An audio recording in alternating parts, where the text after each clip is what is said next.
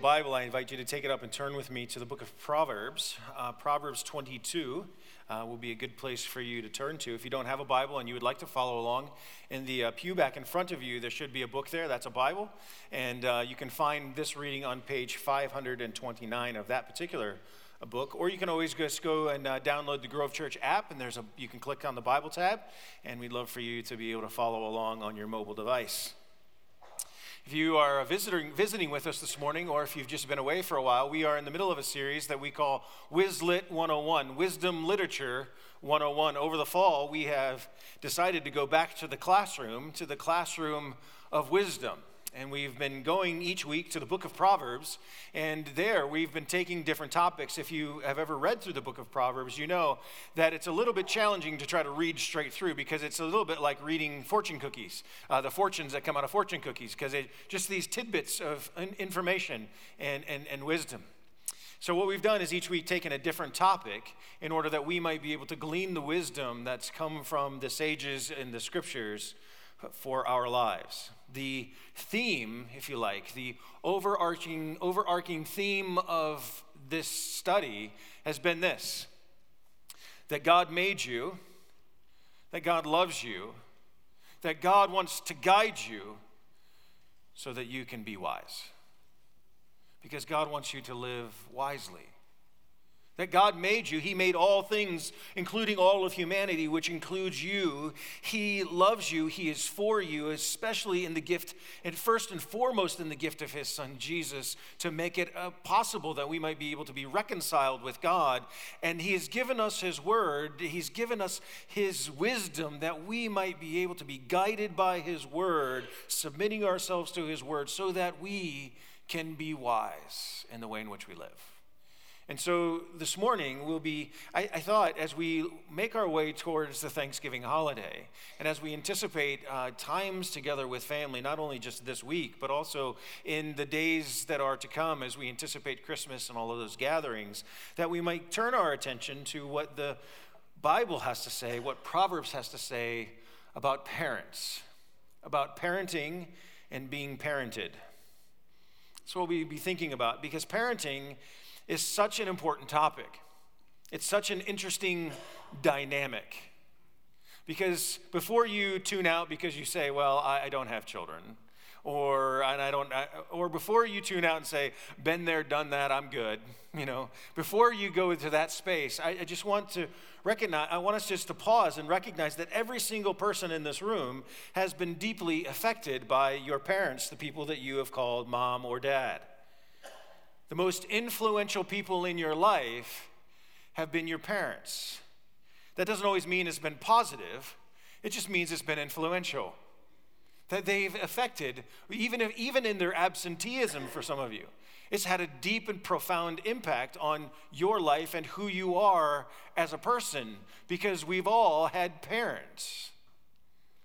Years ago now, I was in a conversation with a gentleman at the church, and the church where I was serving, and he had just recently lost his father. He had lost his mother a few years earlier, and so it was within a couple of weeks of him losing his father, and here he is in his mid-50s and lost his father. And I said to him, how are you doing? And he says, honestly, I feel like I've lost my moorings, because it's me. Like I'm left, and just the profound impact and recognition of the role that his parents played, even just in a stabilizing influence in his life, because every single one of us have been impacted and affected by our parents. And some of you are currently in varying degrees of parenting. And so the Sunday before Thanksgiving, as we make our way towards the holiday season, we give our attention to thinking about family, specifically about parenting. And the way I'd like to do this is twofold. One is to look at wisdom for parents first, and then wisdom for children of parents. Kids, right? So first, wisdom for parents. I think, first of all, we recognize that it's important for us to what I want to say is this: I'm not dealing with techniques. That's not the point. That's a helpful thing. Those are important things. I'm not dealing primarily with techniques. I want to deal with tensions. Three primary tensions that I want to draw that I think are there for Christian parents who are desiring to parent their children in a way that's honoring to the Lord. First of all is this. I want to just say this, that foundationally, the goal of parenting, biblical parenting, Christian parenting, is not to raise perfectly behaved children, nor to prove that you are a perfect parent. Right? I just want to say that so that we can just kind of get that out of the way. The goal is not for you to be able to have perfect children or perfectly behaved children, or to prove that somehow you're a perfect parent. The goal of Christian parenting is that we produce disciples of Jesus. That's what your role is as a parent, is to help your children be able to be exposed to, and as best as it depends upon you, raise them in a way that they're exposed to and come to faith in Jesus. You cannot author faith in a child. I know. None of us can. I want to, but I can't. But our job as Christian parents and grandparents is to point them in a particular direction, to shepherd the hearts of your children so that they can follow Jesus. The goal is to raise up adults who love Jesus so that they can thrive in a broken world as a light. That's what our job is to raise them to love Jesus so that they can become adults who love Jesus, and so that they can themselves raise up children who love Jesus, who can go out and become adults who love Jesus until Jesus himself comes back, and then we see him face to face, and then it's all good from there. But that's our job. So three tensions for Christian parents. Wisdom for parents coming from Proverbs. First, biblical parenting is self-sacrificing without child idolizing. Biblical parenting is self-sacrificing without child idolizing. Proverbs 22:6. Start children off on the way they should go, and when they are old, they will not turn from it. Or train a child in the way in which they should go. When they are old, they will not turn to it. Keeping in mind that this is not a promise. The Proverbs are not promises. The Proverbs are saying most of the time these things are true. Children are a gift from the Lord. We recognize that. We recognize that a child is a gift from God. It is a good gift that comes from him. And your children were entrusted to you by God's sovereign plan. Like, you are the parents of your children because God wanted it that way, so that you could train them and expose them to the gospel of Jesus Christ, so that you could make disciples of your children. And in order to train your children, in order to start them off in the right way, it requires self-sacrifice from a parent. We do a dedication service for young families when they're dedicating their children to the Lord. That's the idea of starting them off. It's training is this idea of dedicating their path towards God, dedicating themselves to the task of parenting, dedicating your child to Christ. And you know that to do that, to train up a child, it takes every single ounce of all of your energy, doesn't it? I mean, when they're young, it's brutal.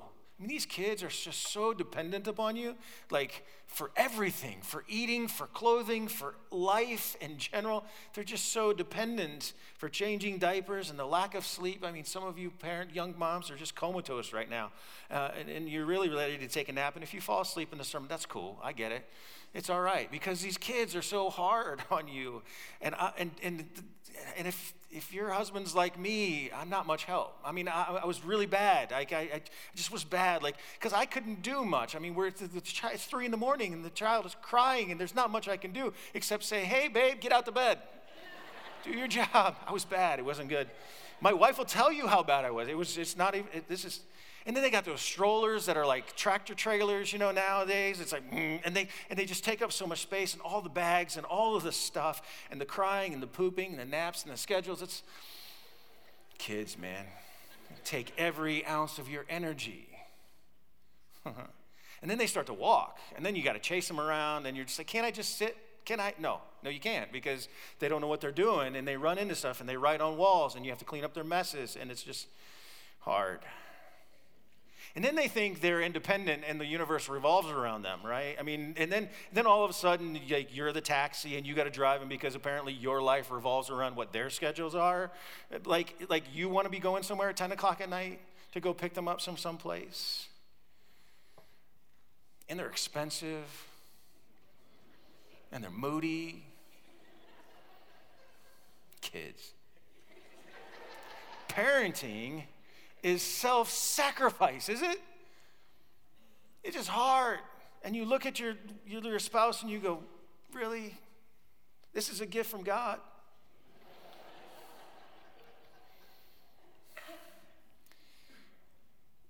We are giving ourselves to the task of parenting because we recognize that the children are a gift from God, and we have a responsibility as parents to steward their hearts towards Christ. And so we give of all that we have, and we pray for our children, and we shepherd them, and we give them all of the wisdom that we know in order that they might be able to be exposed to the gospel of Jesus Christ. And we fight with them to get them into youth group and to get them into church so that they can come here to be exposed to Christ, because we recognize that we have just a cherished few years while they're under our roof. And if we're not careful, then all of our self-sacrifice turns into not just shepherding their hearts towards Jesus, but finding our identity in our children, and we begin to make gods of them, and we idolize them. And not just because their schedule is demanding, but because we push our children and we find our significance, value, and self-worth in our children and how they're doing and what they're involved in. And then we brag to other parents about how busy we are because of how amazing our kids are and how fantastic they are. And it's really saying, aren't I a fantastic parent? And we put a burden on our children that our children were never made to carry, which is your identity, your significance and value and self-worth in the world is not, your children's shoulders can't handle it, no matter how strong they are. When we find ourselves, I'm going to be honest with you, like the first time I had to go to parent-teacher conferences, I'd never been, so I'm like, oh, parent-teacher conferences, right. So we go and you sit in these tiny little chairs, like, I don't know, it's elementary school, so it's tiny little chairs. And you know what I felt like? And this has nothing to do with the teachers. It has everything to do with me. I felt like I was being on trial for my parenting. There I am, in this tiny little chair, this tiny, like my knees are hardly even at the, instead of what is normal people would think of, I'm the parent, we're the parents talking with the teacher, how we can think about how our children can best thrive. That's what it's supposed to be. Instead, to me, it felt like I was somehow being judged. It has nothing to do with teachers. It has everything to do with me and my own heart. Because why? Because my child's academics had more to do with my ability. It has nothing to do with me. But it felt like it did. Because we're tempted to find our significance and value and self-worth in a performance of our children. Some of you are walked very challenging roads with your children, and you've learned this lesson in a very hard way. Just this week, or within the last week and a half, I received a birthday card from a woman who is in the church I was just pastored, and an anniversary card, because my birthday and anniversary are close together, so I wouldn't forget the anniversary, not the birthday. And it was from this woman. Her name is Carol. And I'm just amazed that she remembers me. And 2, that she would actually send a card for my birthday and for our anniversary. And 3, the journey that this woman has been on. Because her son, I don't know if you remember the Craigslist killer. That's her son. He's sentenced to death now. And yet this woman has a faith and a trust in God that she continues to come to church and to pray for her son's heart, and yet is she disappointed? Absolutely. Is she devastated by the actions of her son? Absolutely. Does it define her? Absolutely not. Because it's in Christ. Because we cannot idolize our children so that our identity is wrapped up in the decisions that they make.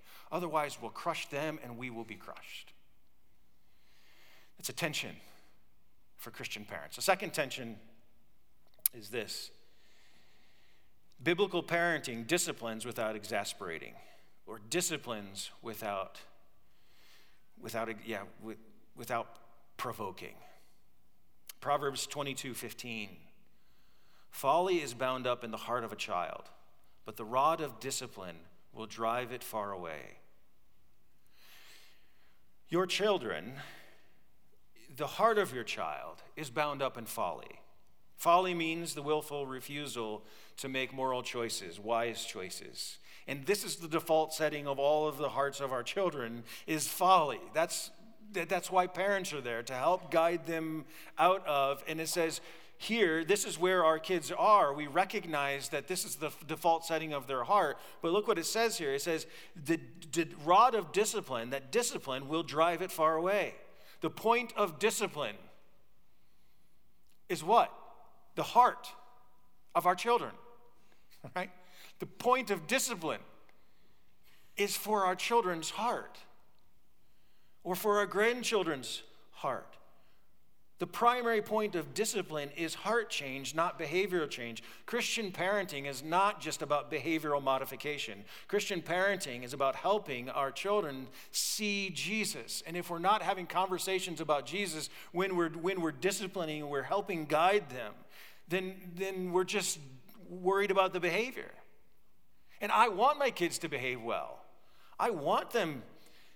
This is so important, yet so challenging, because I want my kids to be well behaved. I want them to act properly. I want them to be good. I'm hopeful that they'll be contributing citizens to the United States of America someday.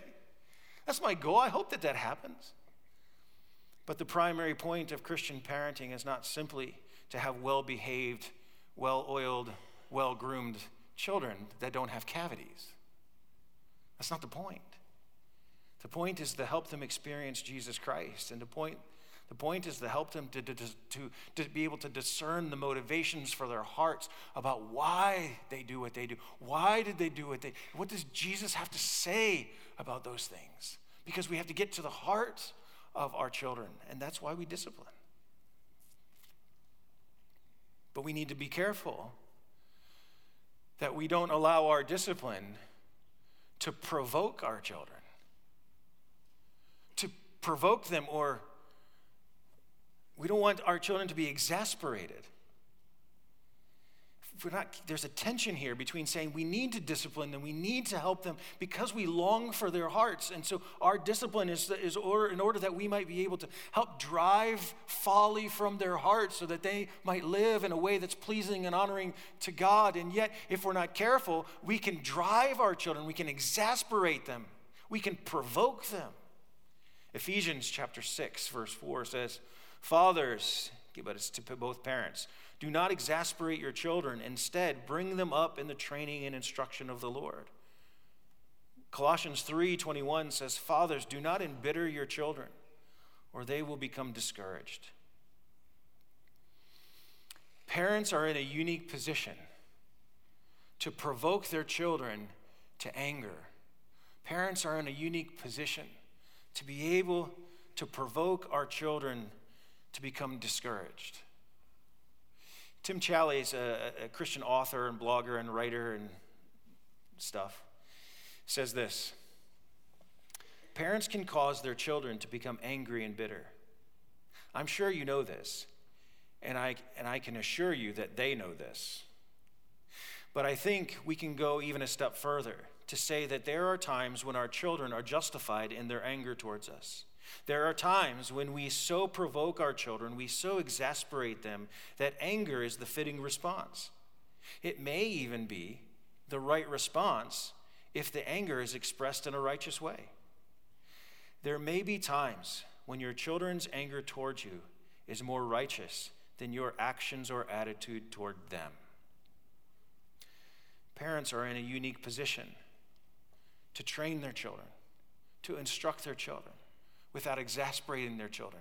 There is a tension that we live in as Christian parents, Because if we're not careful, we can discourage our children. And a discouraged children is a child who has lost heart. He is so beaten down that she has lost hope. She's lost the motivation, and she doesn't care anymore. The idea here, if we're not careful with our children, is that we can so beat down our children that they stop trying to please us, that they stop trying.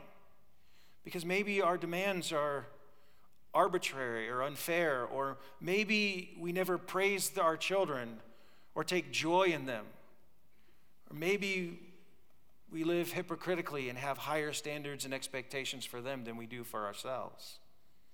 Whatever the case, if we exasperate them, if we provoke them, then they stop trying. And we are to provide instruction. We are to provide training. We are to point them to Jesus. It's a great opportunity for us as parents to be able to engage them, both in the challenging areas as well as in the positive areas. It's important. Parents, do not provoke your children to anger, lest they become discouraged, and bring them up in the discipline and instruction of the Lord. So that's the second tension. The third tension is this. Biblical parenting is authentic without losing authority. It's authentic without losing authority. Proverbs 14:26. Whoever fears the Lord has a secure fortress, and for their children it will be a refuge. The best way that we can raise our children to be exposed to the gospel is by you having an authentic faith that you're living out right in front of them. The best way, because every single one of us, the most significant influence in our lives has been our parents. And the best way that you as a parent can nurture the heart of your children is by living out authentic faith right in front of your children, right in front of them. And being real and authentic, because when we make a mistake, and we do, to own up to it. As if somehow admitting that you made a mistake somehow undermines your authority. I want to suggest to you that actually being authentic with your children and admitting your mistakes and saying, I'm sorry, I was wrong, please forgive me, and treating our children as people rather than projects will actually build a case for our authority, not undermine the authority that we have with our children. Because you know what? I mean, to be honest with you, I can fool you that I'm somehow a good dad because I can tell funny jokes, or I can stand up here and tell you great principles, or because I can, lots of ways. Because you have limited exposure, and I have a microphone, and I can tell you whatever I want to, and you just go, yeah, okay, sounds good. Not that you're not uncritical, you are, you're good thinkers, but my kids, they see me every day. They see me when I get up, unfortunately, for them. They see when I'm angry. They see when I'm frustrated. They see when I'm lazy. They know, and they see me. I had a pastor friend who said, if I really knew what was in the hearts of the people, I'm not sure I would actually preach to them. And if they knew what was actually in my heart, they wouldn't listen to me preach.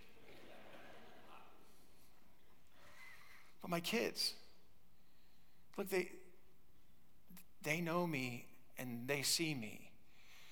And for me to preach up here and then to be something different at home, they see it. They hear the conversations. They know.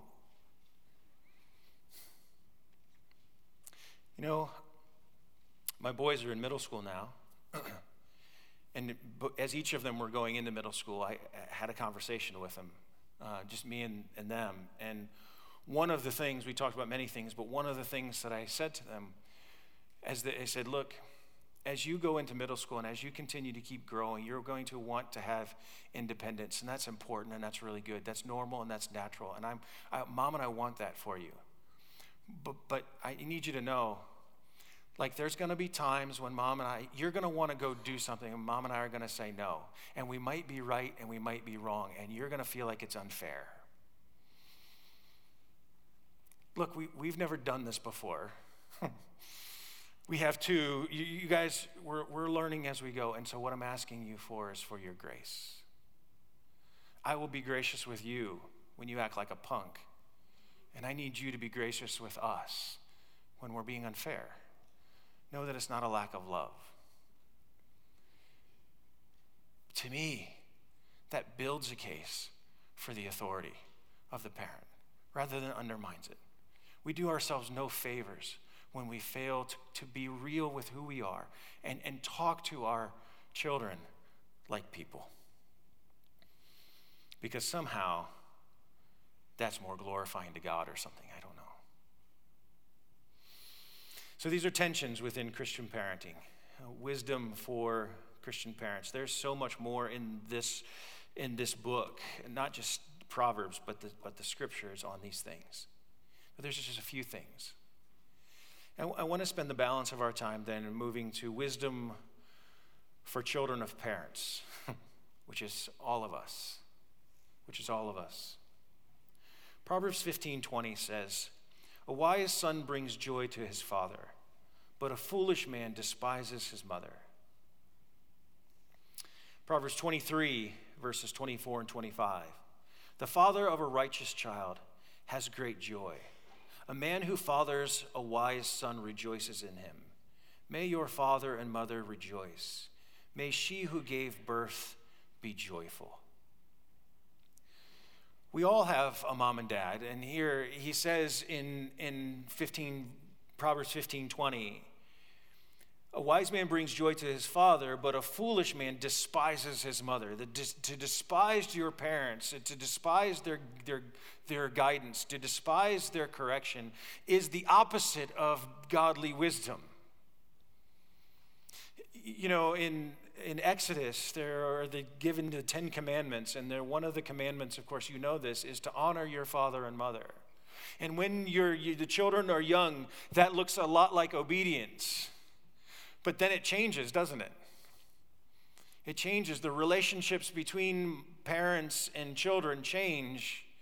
And sometimes, as you continue to grow and as you continue to mature, then we recognize that our parents' advice wasn't very good. That sometimes what our parents thought was wise wasn't actually wise. That we actually realized that they were deeply flawed and wounded people, and we didn't realize it when we were young, but as we start to get old and as we start to grow and to mature, we start to see some of the flaws and some of the challenges, and that is hard.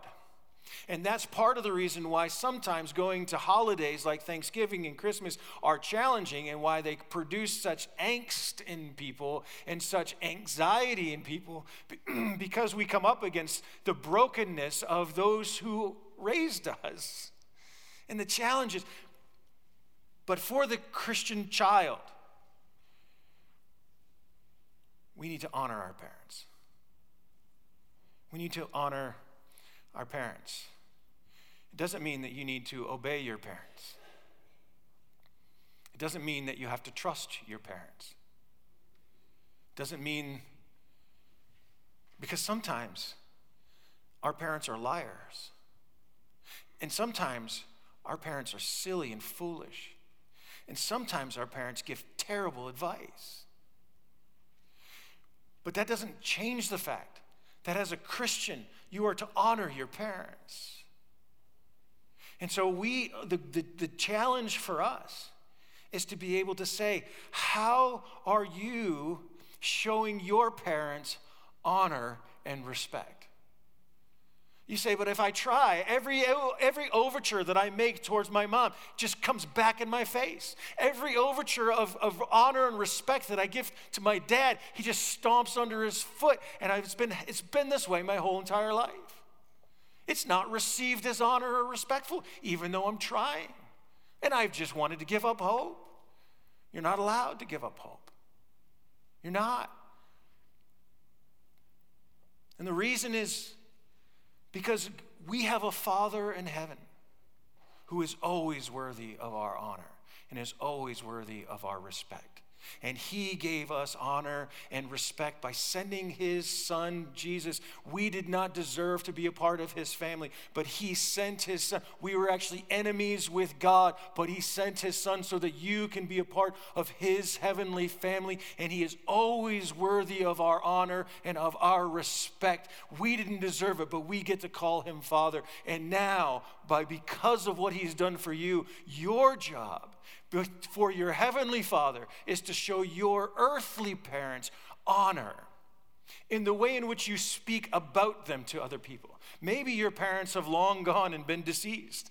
That's fine, but there's still stories that are told. And I'm not saying change the stories and make them likable folks. I'm not saying that. What I'm saying is there's an honorable way to be able to speak about your mom and dad. There's a respectful way, even if they were silly, to do that. Maybe it just means you need to call. I always joke about me being a bad son, because my brother, he would call. My brother would be like, he'd be like on his way home from work, and it's like a half-hour drive, and he's calling mom just to check in because he's a good son. I'm like, oh crap, it's been 3 weeks. I better call home. You're like, yeah, you are a bad son. I know. But my responsibility is to honor my parents. And it's not hard, thankfully, because of their love for Christ and because of their love for me and for our family. And I have a great privilege of honoring my parents and should do a better job. And I feel challenged by these things. But I want to lay this out because I don't want you to feel like this is some sort of heavy burden or guilt trip for you, but rather I want to lay this out because you have an opportunity. Because Thanksgiving and Christmas are coming. And you have an opportunity to use these holidays to honor Christ by showing honor to your parents. Can I just call you to that? Maybe it means you write a note. Maybe it's to send an email. Maybe it's writing a letter. Maybe it's giving a hug. I don't know. I don't know your relationship. But what I'm asking you to do is say, God, because you are always worthy of my honor and of my respect, and because I want to live wisely and in your wisdom, will you show me how I can honor my parents this holiday season? And I just wonder what it would be like for us to live under God's smile in that way, being dependent upon him, because that's a humbling and challenging thing for us to do, for many of us. But it's what God calls us to do, because he made you. And he loves you, and he wants to guide you into a wise life. Let me pray. Father, thank you for your sovereign plan, that you have given us the children that you have given us because you wanted us to have them so that we could show them you. That you gave us that we are children to our parents, and that we might be able to honor them because we honor you. All of this requires us to be dependent upon you. And all of this is because you, through your son Jesus, have saw fit to call us your children. And so may you inspire gratitude and thanksgiving in each and every one of our hearts this morning. In the name of Jesus we pray. Amen.